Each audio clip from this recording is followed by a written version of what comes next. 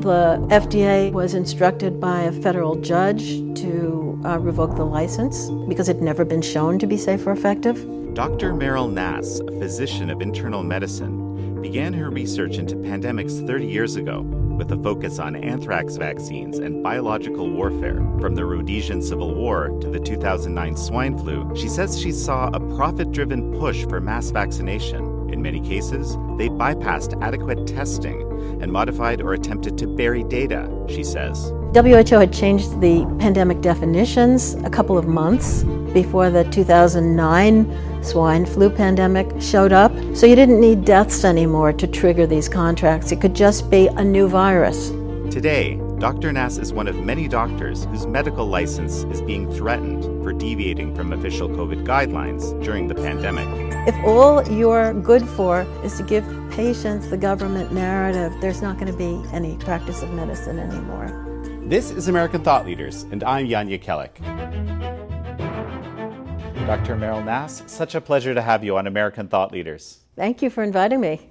So Dr. Nass, you just finished, in fact, we live streamed it on the Epoch Times, a hearing where you were, defending your right to keep your medical license, which has been suspended. But I want to talk a little bit about your background first, which is, you were someone who established that many, many years ago that this anthrax outbreak that we're all familiar with, I forget what year it was now, was actually a biological warfare attack. Yes, in Rhodesia, which is now called Zimbabwe, during its civil war. Why don't you just give me a picture of your career up to present, and then we can kind of build up from... Sure. Well, sort of by chance, I wound up discovering that there was this very peculiar anthrax epidemic, which occurred from 1978 to 1980 at the end of the Rhodesian Civil War. And I had decided to look at a bunch of anthrax epidemics that were happening over a 15-year period. And this one was completely different than all the others. So I spent a lot of time studying it. There were 10,000 cases. There were just a few hundred deaths. And no one had ever studied an epidemic and shown that it was actually due to biological warfare. And I thought it was important to do that as a preventive, to show potential perpetrators, hey, we can actually use the science and show that you did it. Because the advantage of biological warfare is generally that people don't know it was actually perpetrated. They think it just happened. So anyway, I did that. I published a paper 30 years ago, and in the process, in the 3 years of research I did up to that time, I learned a lot about anthrax and anthrax vaccine. And in the middle of it, the Gulf War broke out, and suddenly anthrax and anthrax vaccine were a big deal. And so I became a spokesperson for Physicians for Social Responsibility on biological warfare and anthrax. And then by 1998, the anthrax vaccine suddenly was being mandated on every soldier, every service member in the military, 2.5 million people. And I knew that it had been identified as a potential cause of Gulf War syndrome, and that had been talked about in a congressional hearing. It had never been resolved. And then to just give 2.5 million people a vaccine that might be causing Gulf War syndrome, you don't do that. So I wrote this very short paper in an afternoon laying out the evidence, which went to an infectious disease mailing list. And then all of a sudden it went viral. It was linked to the Lancet journal, and I was asked to write a review article on the vaccine, and the Lancet mentioned it, and all of a sudden loads of people started getting anthrax vaccine and getting sick. Now I hadn't anticipated they would. I just thought it was possible. And anyway, hundreds and then thousands of people contacted me, including a number of military officers and some lawyers, and eventually we formed a coalition, fought the anthrax vaccine mandate and the license of the vaccine. We had a total of 13 congressional hearings that discussed the vaccine. This is between 1998 and 2002. The FDA was instructed by a federal judge to revoke the license, and redo it because it had never been shown to be safe or effective. And that was all very good. And the Pentagon was probably about to end the whole program, and then the anthrax letters were sent in September and October of 2001. And all of a sudden, Tommy Thompson, who was the secretary of HHS, said, we're going to relicense this factory, we're going to get anthrax vaccine for everybody. And FDA relicensed the vaccine, and there we are. So now soldiers are still getting this vaccine, although it's been cleaned up a bit. And subsequently, I was asked to testify regarding bioterrorism and Gulf War syndrome and such to congressional committees. In the meantime, I had learned about other vaccines. In the beginning, I only knew about anthrax vaccine. But having spoken at conventions, at meetings, I listened to the other speakers and learned, there might be problems with other vaccines. I started studying the other adult vaccines and then developed some expertise on that. And subsequently spoke to many state legislatures on the issue of vaccine mandates. And while all that was happening, I watched the CDC go through an unscientific process of attempting to get rid of vaccine exemptions. So CDC began to deny that people could get sick from vaccines, that there was any reason to not get a vaccine. And over the last 5 to 10 years has been tightening up its guidelines on what it takes to get a vaccine exemption. And then over the last few years, encouraging the states to remove the licenses of doctors who give out vaccine exemptions. So it's been an interesting process. I did not know this was all happening because COVID was going to be coming. But in hindsight, I realize somebody wanted very solid culture, rules, regulations that would try to herd everybody into the COVID vaccine corral. And that's where we are now. Okay, so that's very interesting what you're saying, because I've heard this said by a number of people that I've spoken to, even on this program, that there was this interest in what some people describe as a biosecurity state or biosecurity apparatus, and there's just folks are just waiting for the opportunity to implement it, and then COVID kind of presented this sort of opportunity. Yeah, well, yes. So there were laws being passed in the United States regarding bioterrorism. There was a huge industry developed after the anthrax letters, worth that we know of, about $7 billion a year ever since, to develop products for potential bioterrorism. There were new structures instigated so that the emergency use authorization was developed as the result of the BioShield Act of 2004 and the PrEP Act of 2005 that would, for the first time, allow unapproved vaccines and medicines to be used on a mass scale in the United States with minimal testing, potentially without any human testing.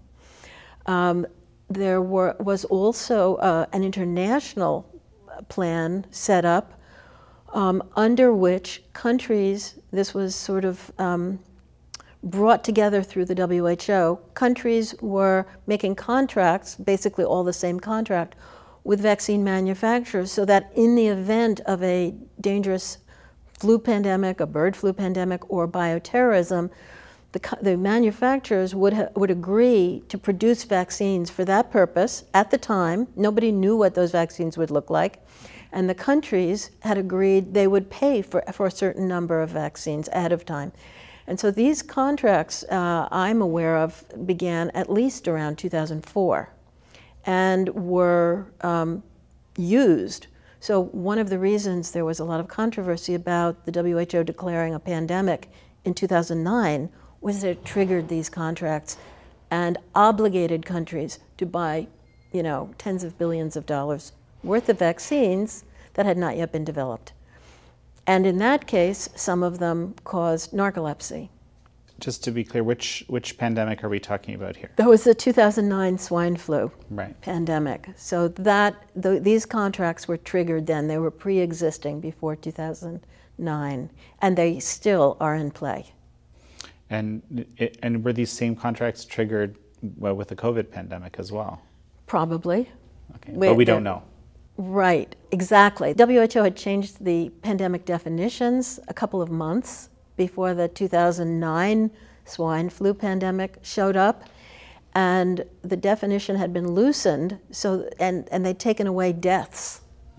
So you didn't need deaths anymore to trigger these contracts. It could just be a new virus, and it could be cold. As long as it was a new virus that nobody had seen before, if it was declared by the Director General of WHO, all these countries would be obligated to buy vaccines. And so, there was a big investigation after 2009.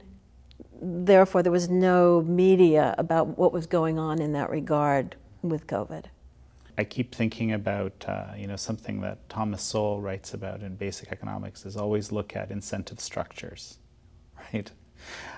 Before we continue, I also want you to tell me just about your training, your background, because you didn't just kind of randomly suddenly become interested in, anthrax outbreaks and potential, biowarfare attacks and so forth. So I went to MIT and I got a degree in biology, and this was during the Vietnam War, and I was very concerned by the war. I dropped out. I hitchhiked with my boyfriend all across Africa and India. And I, wanted to know what to do with my life. And when I was in Africa, I thought, well, these people really do need doctors. So I went home, I finished college, traveled some more, and I said, okay, time, go to medical school and get this done. And I did, but I always had a goal to help people in underdeveloped countries with their medical problems. But fortunately or unfortunately, I got married in the middle of medical school and had a kid by the time I graduated, and so I couldn't go off to Africa at that point. Just a few years, when I was 38, just a few years after I'd finished my residency, I wound up being asked to look at these contracts for anthrax vaccine that were with a professor at UMass and the Biological Defense Program of DoD. As a member of Physicians for Social Responsibility. And I knew nothing about anthrax or vaccines, but I was asked to do it, and I did it.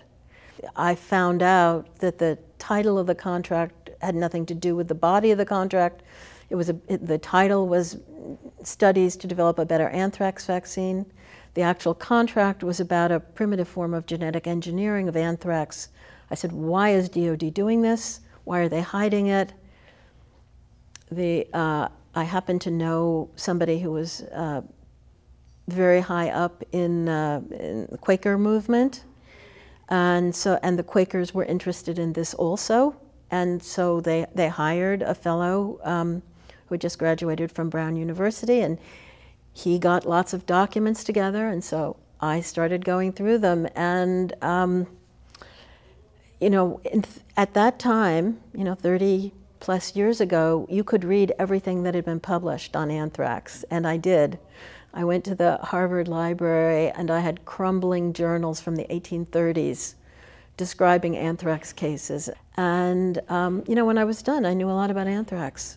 And then you basically smelled a rat here in this particular scenario, and you decided to do the definitive research.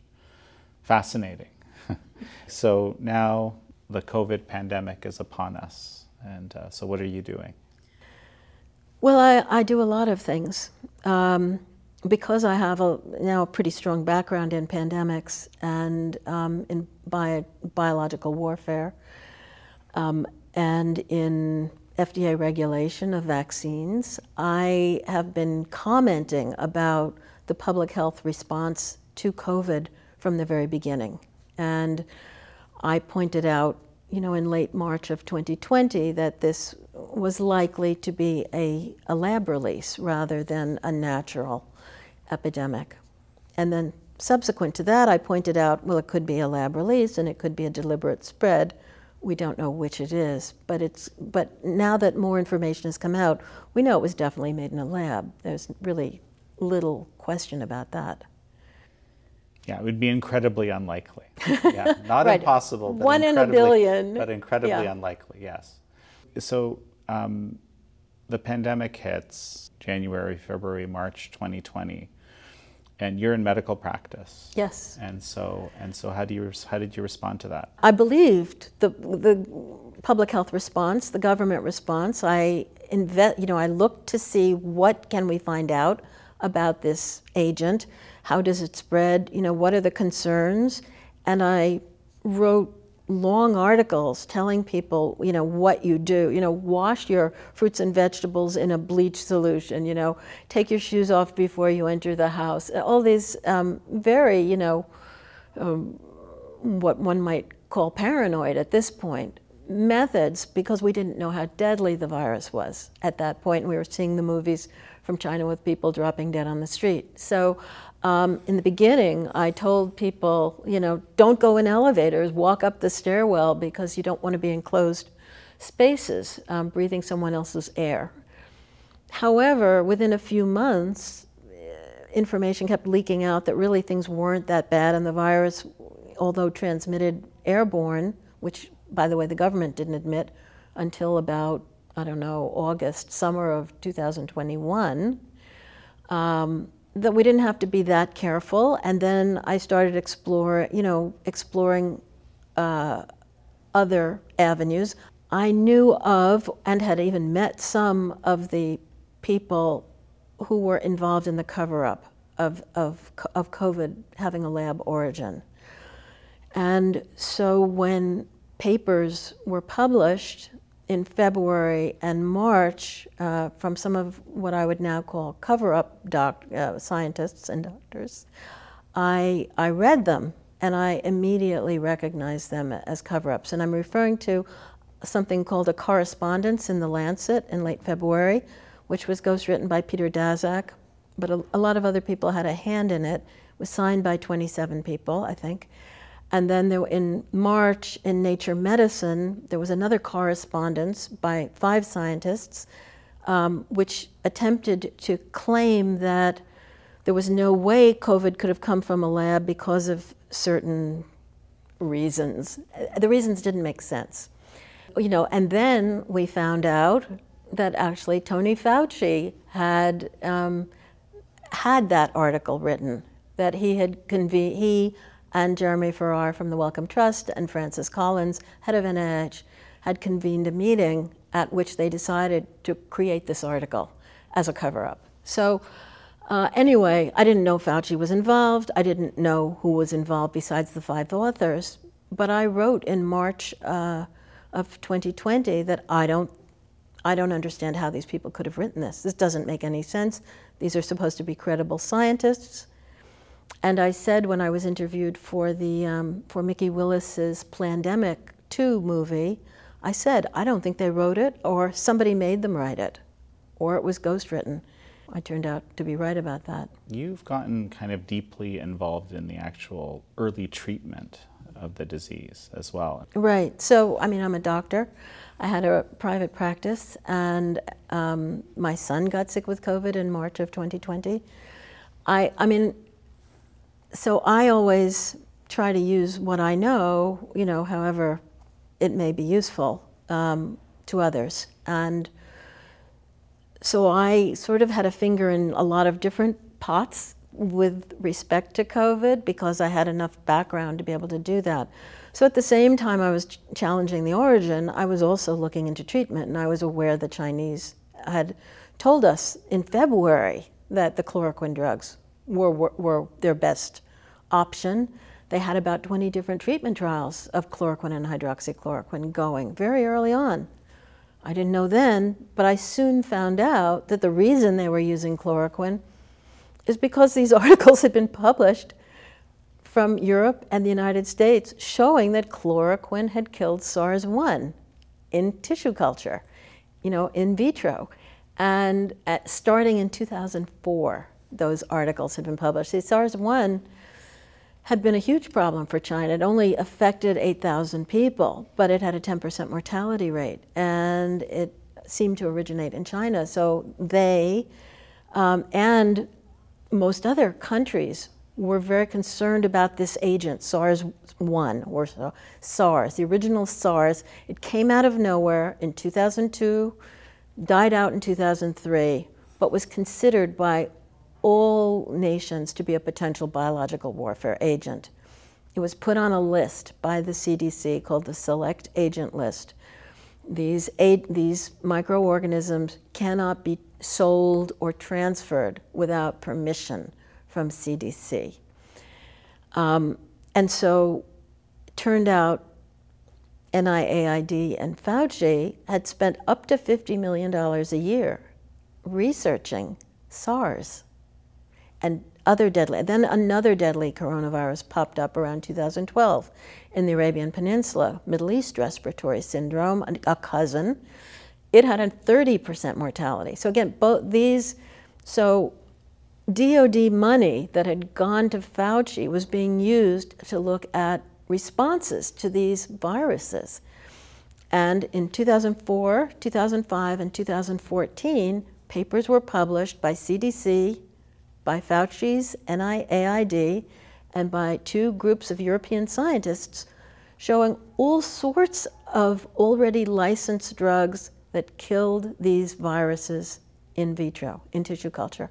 The 2014 paper by Fauci's group listed over 60 different drugs that killed MERS or SARS, which included hydroxychloroquine and chloroquine, didn't include ivermectin. So the federal agencies were aware before COVID ever appeared that the chloroquine drugs were very likely to be effective. This was reinforced by the Chinese. And what did they do? When Trump got word of it and said it publicly, they suppressed the use of those drugs immediately thereafter, and they're still being suppressed. Why do you think that happened? At the time, I only knew that it happened. I didn't know why it happened. With hindsight, we can see that the purpose was to prolong the pandemic, which presumably was done because under the guise of pandemics, under using emergency legislation that only can be brought into play during a designated medical emergency, you can do a lot of things. You can increase surveillance, you can centralize controls that the federal and state governments would not be able to do otherwise. And now we see things are changing. We see central bank digital currencies coming in.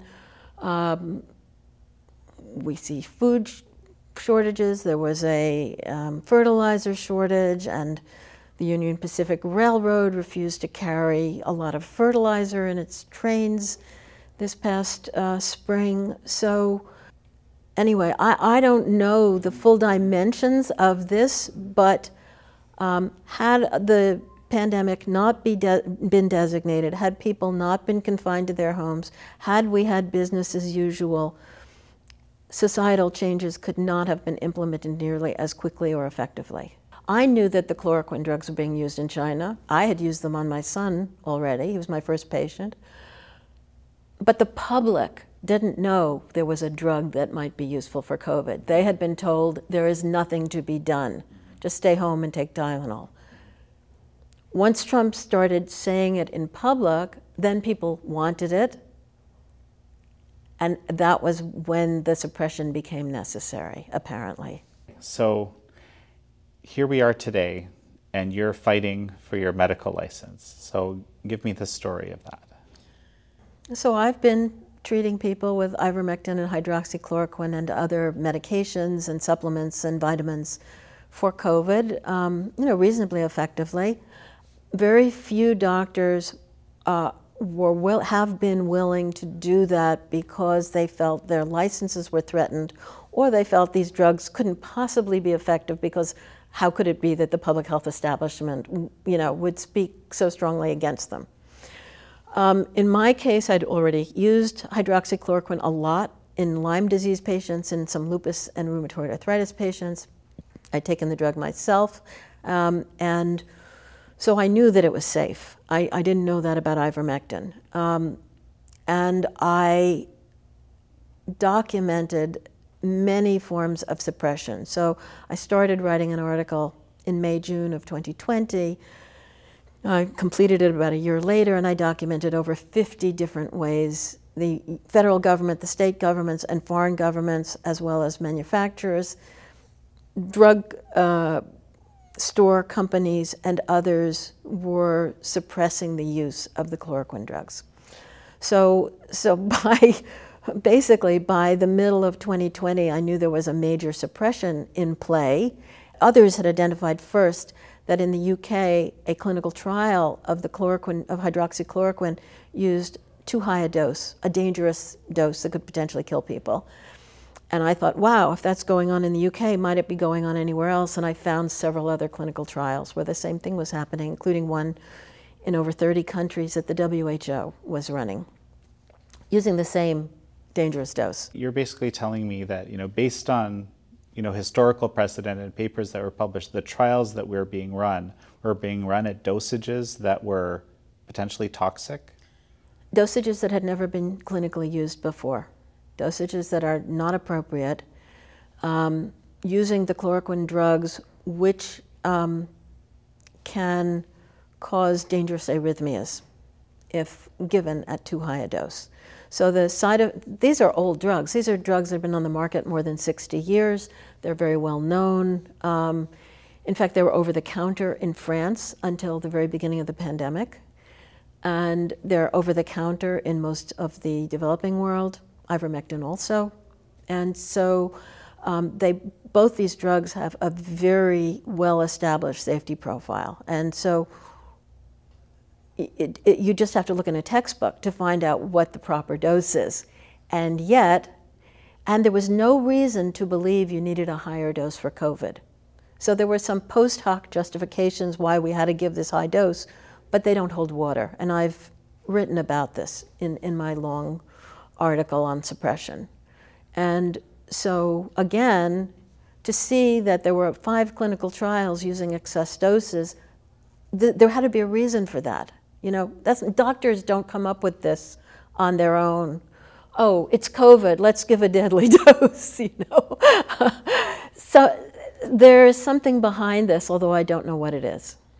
So I'd been treating people, since early in 2020, and starting in October of last year, November, 2 strangers who didn't know me or any of my patients reported to the medical board that they'd seen an interview I did on the internet and they didn't like it, that I was spreading misinformation. And one said I was spreading misinformation in tweets.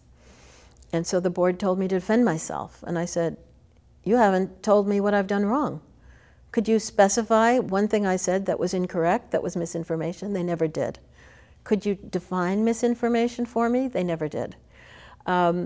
But they decided to open an investigation. And then I spoke at a pharmacy board meeting in November, probably before the second complaint. They had issued a guidance document that was not really a policy, it wasn't a rule or regulation, but they had told pharmacists to check that ivermectin prescriptions were being used for legitimate purposes and implied that they should not be used for COVID.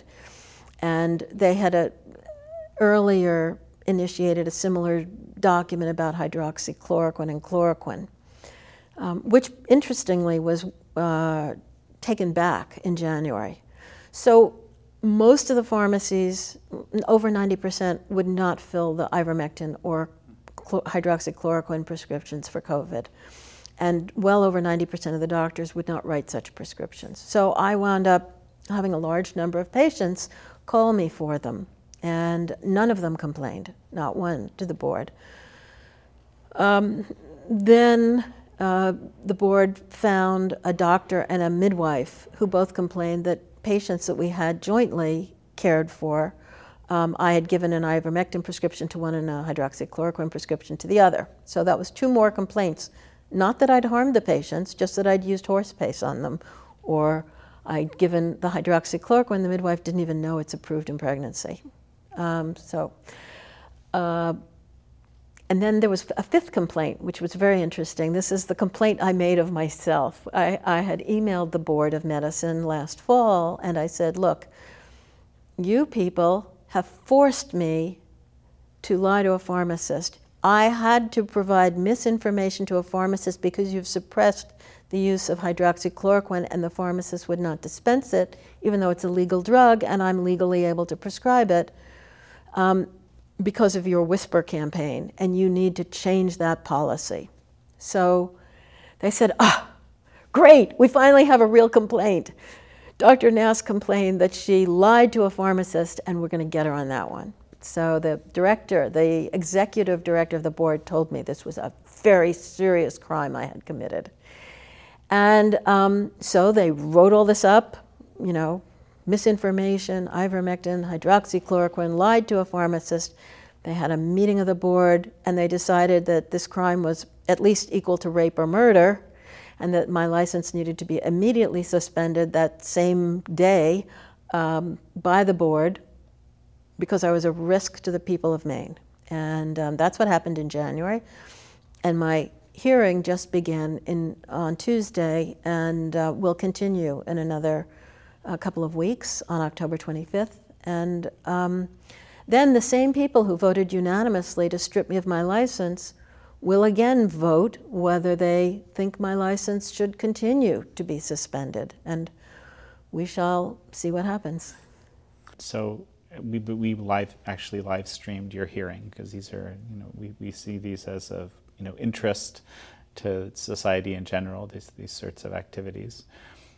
What do you think their reaction, what was your impression of their reaction? I think most of the board members had what we call in medicine masked faces. They looked angry, they looked unhappy.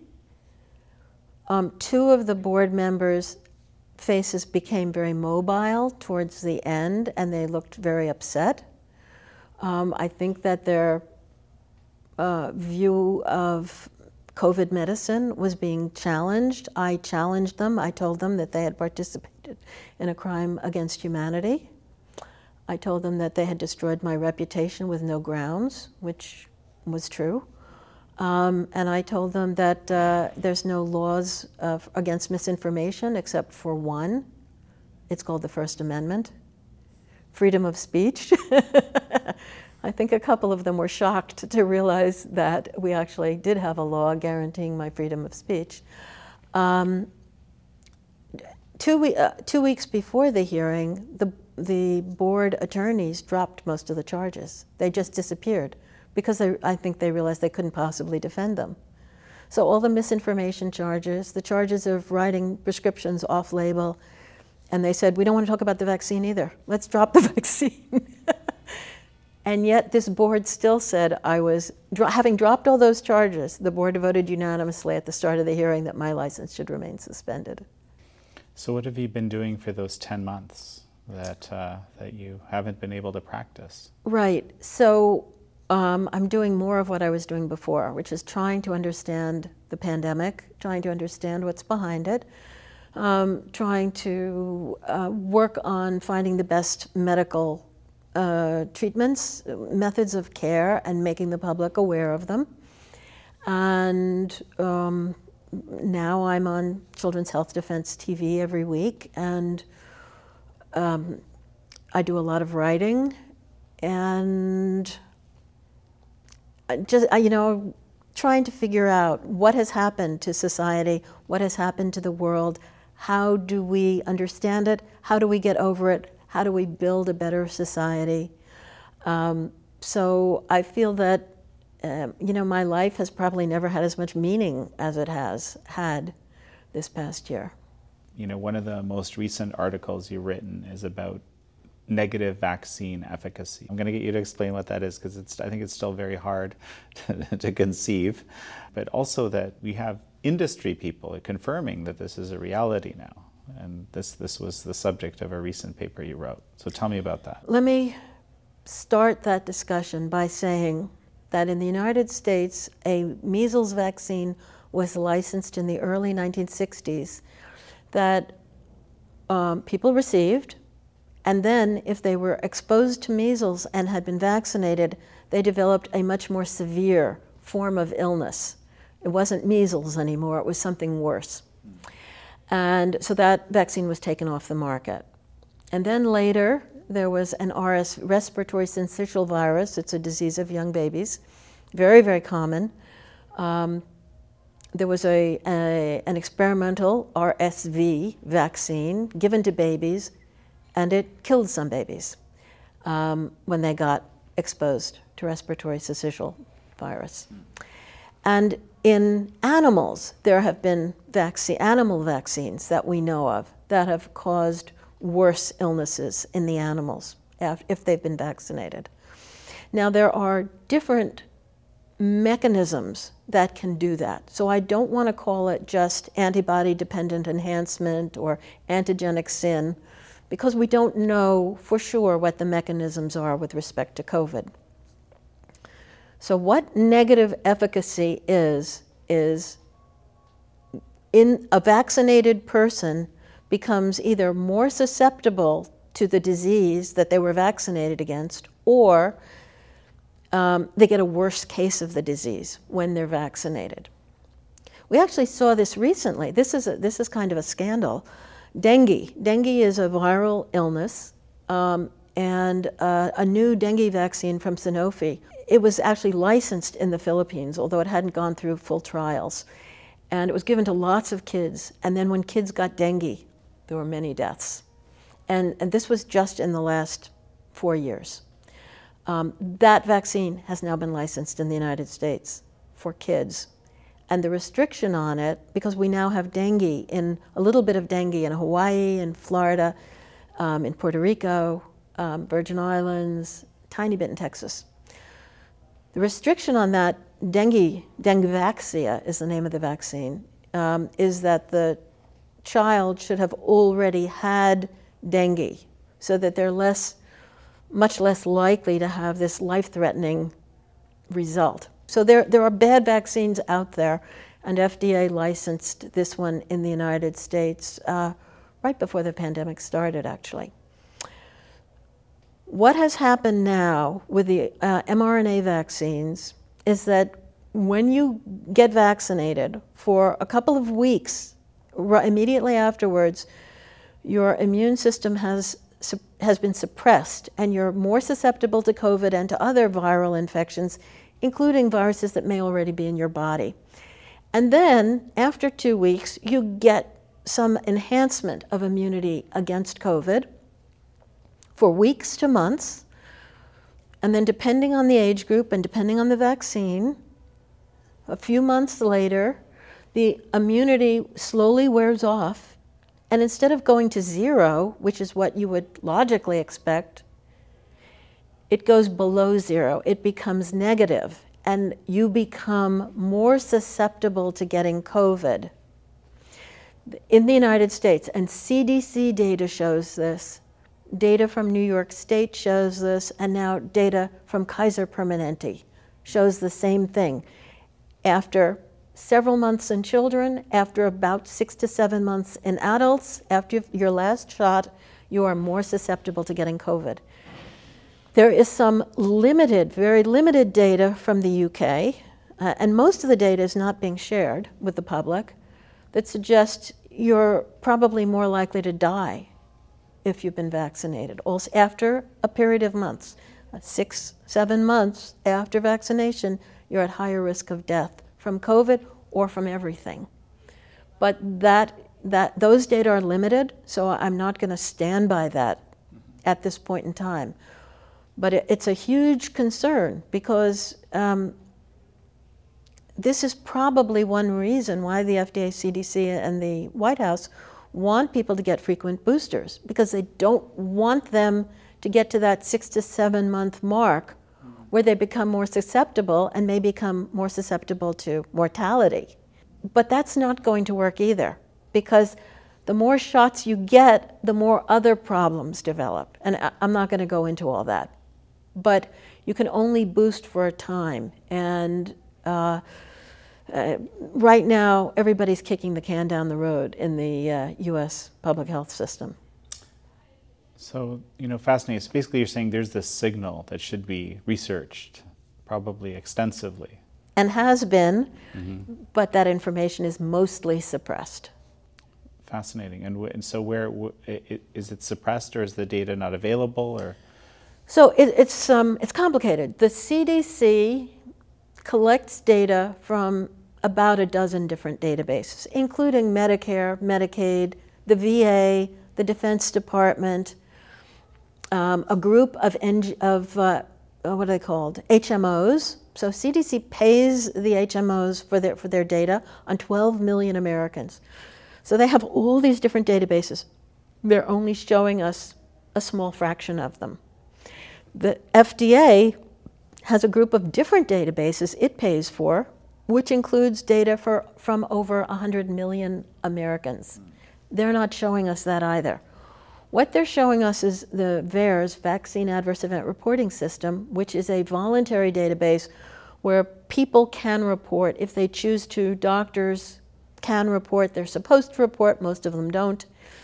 And this database is being denigrated by the FDA and CDC because of the issue of voluntary reporting and not knowing what the reporting rate is. You know, is 1 in 10 cases of, death being reported, or 1 in 100? We don't know.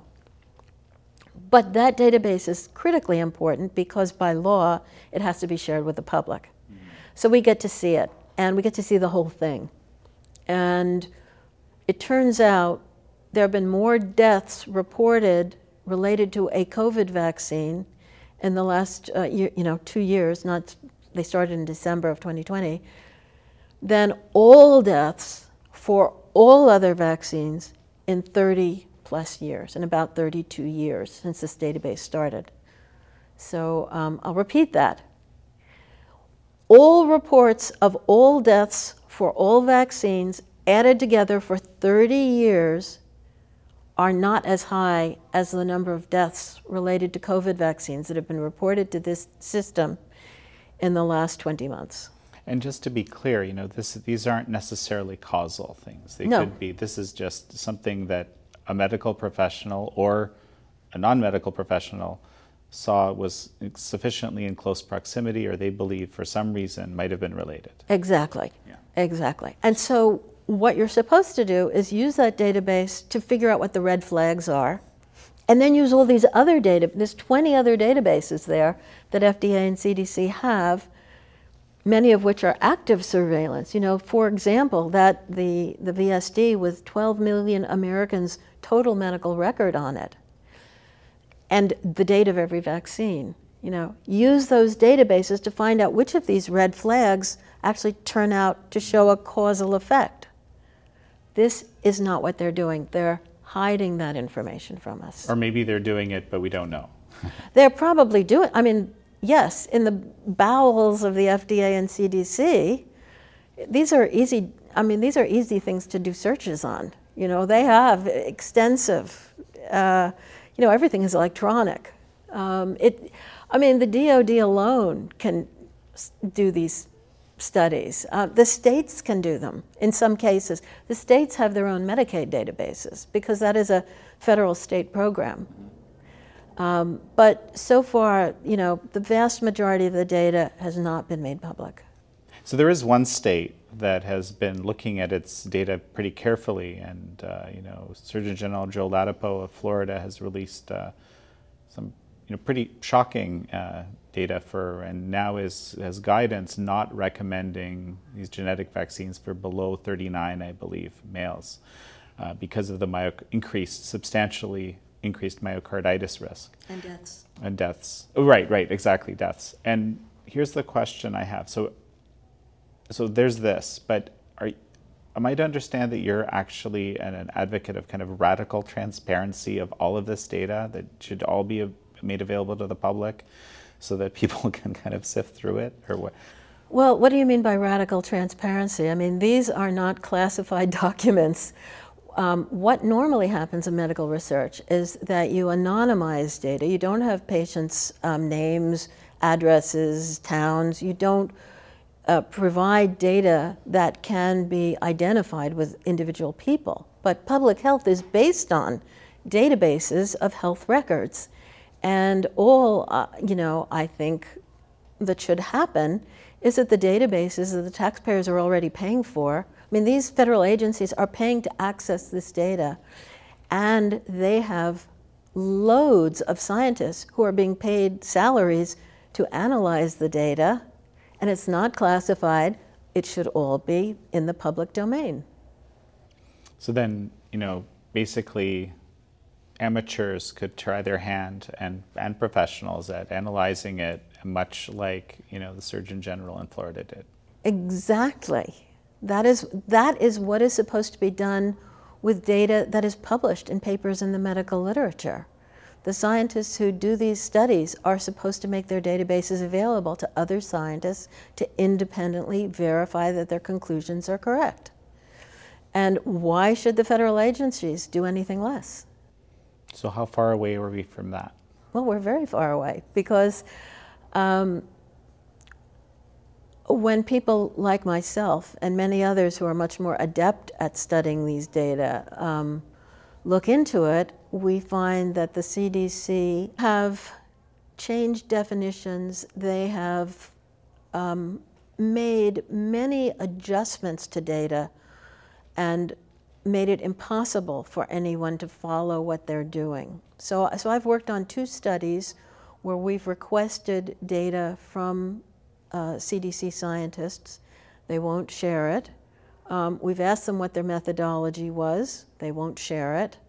And I have studied how the definitions of a case of COVID have changed, how the definition of what a positive PCR test is, has varied from time to time.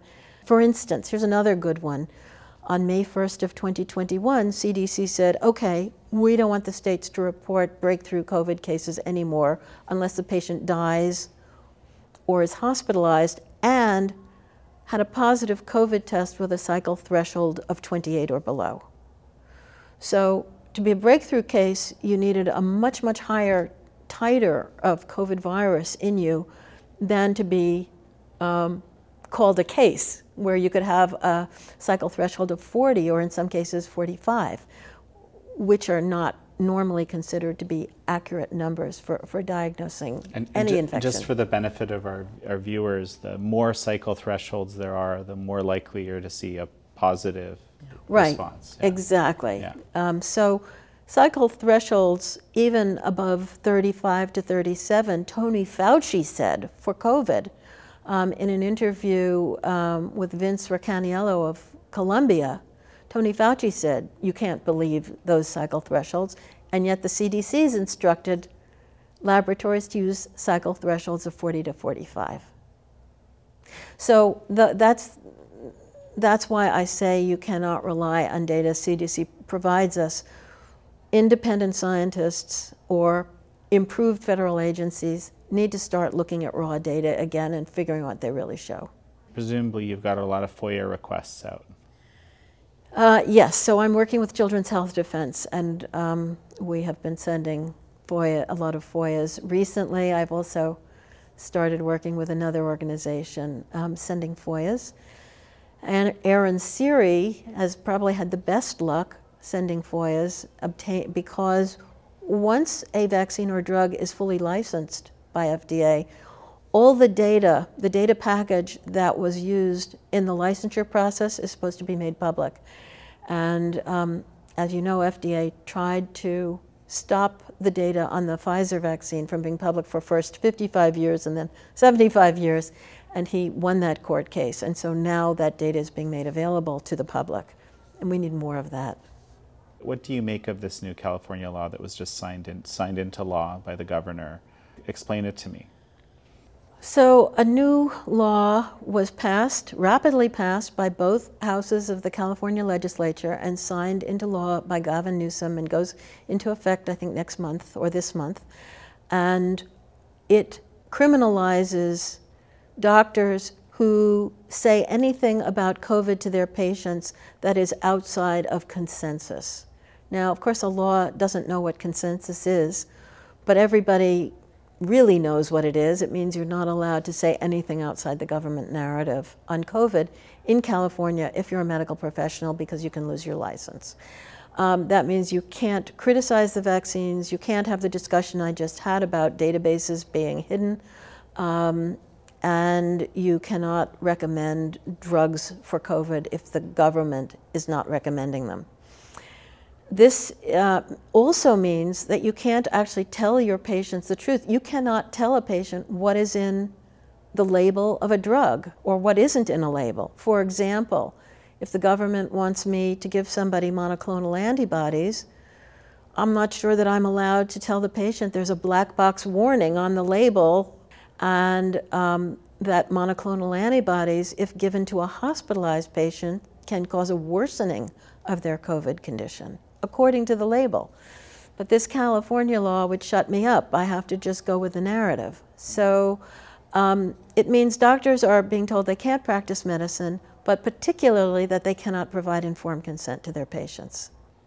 Isn't informed consent sort of a foundational principle of medicine? We thought it was. Even the law under which emergency use authorization products are authorized requires that you tell patients the risks and benefits of the EUA product. But this California law is saying you can't do that. So the California law thinks it's going to supersede federal law. So what do you expect is going to happen? Doctors in California are already talking about leaving the state. I mean, they've been told they can't practice medicine. They're supposed to turn into computers. And what I've said is that the reason you need a doctor is to assess your own individual risks and benefits and determine the best treatment for you in consultation with the patient, with balancing many things.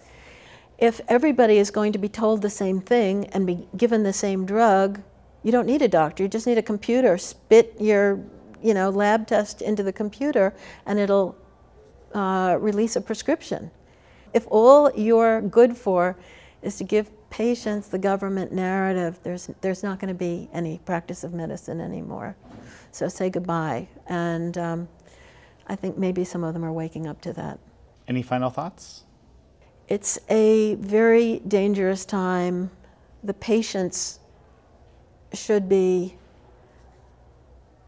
even more upset than the doctors. The life expectancy in the United States has crashed. It's gone down 3 years in the first 2 years of the pandemic. A Cuban now lives 3 years longer on average than an American.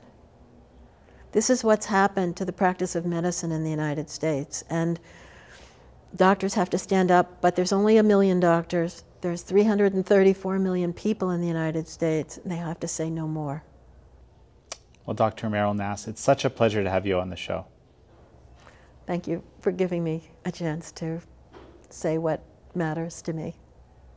Thank you all for joining Dr. Meryl Nass and me on this episode of American Thought Leaders. I'm your host, Janja Kelek.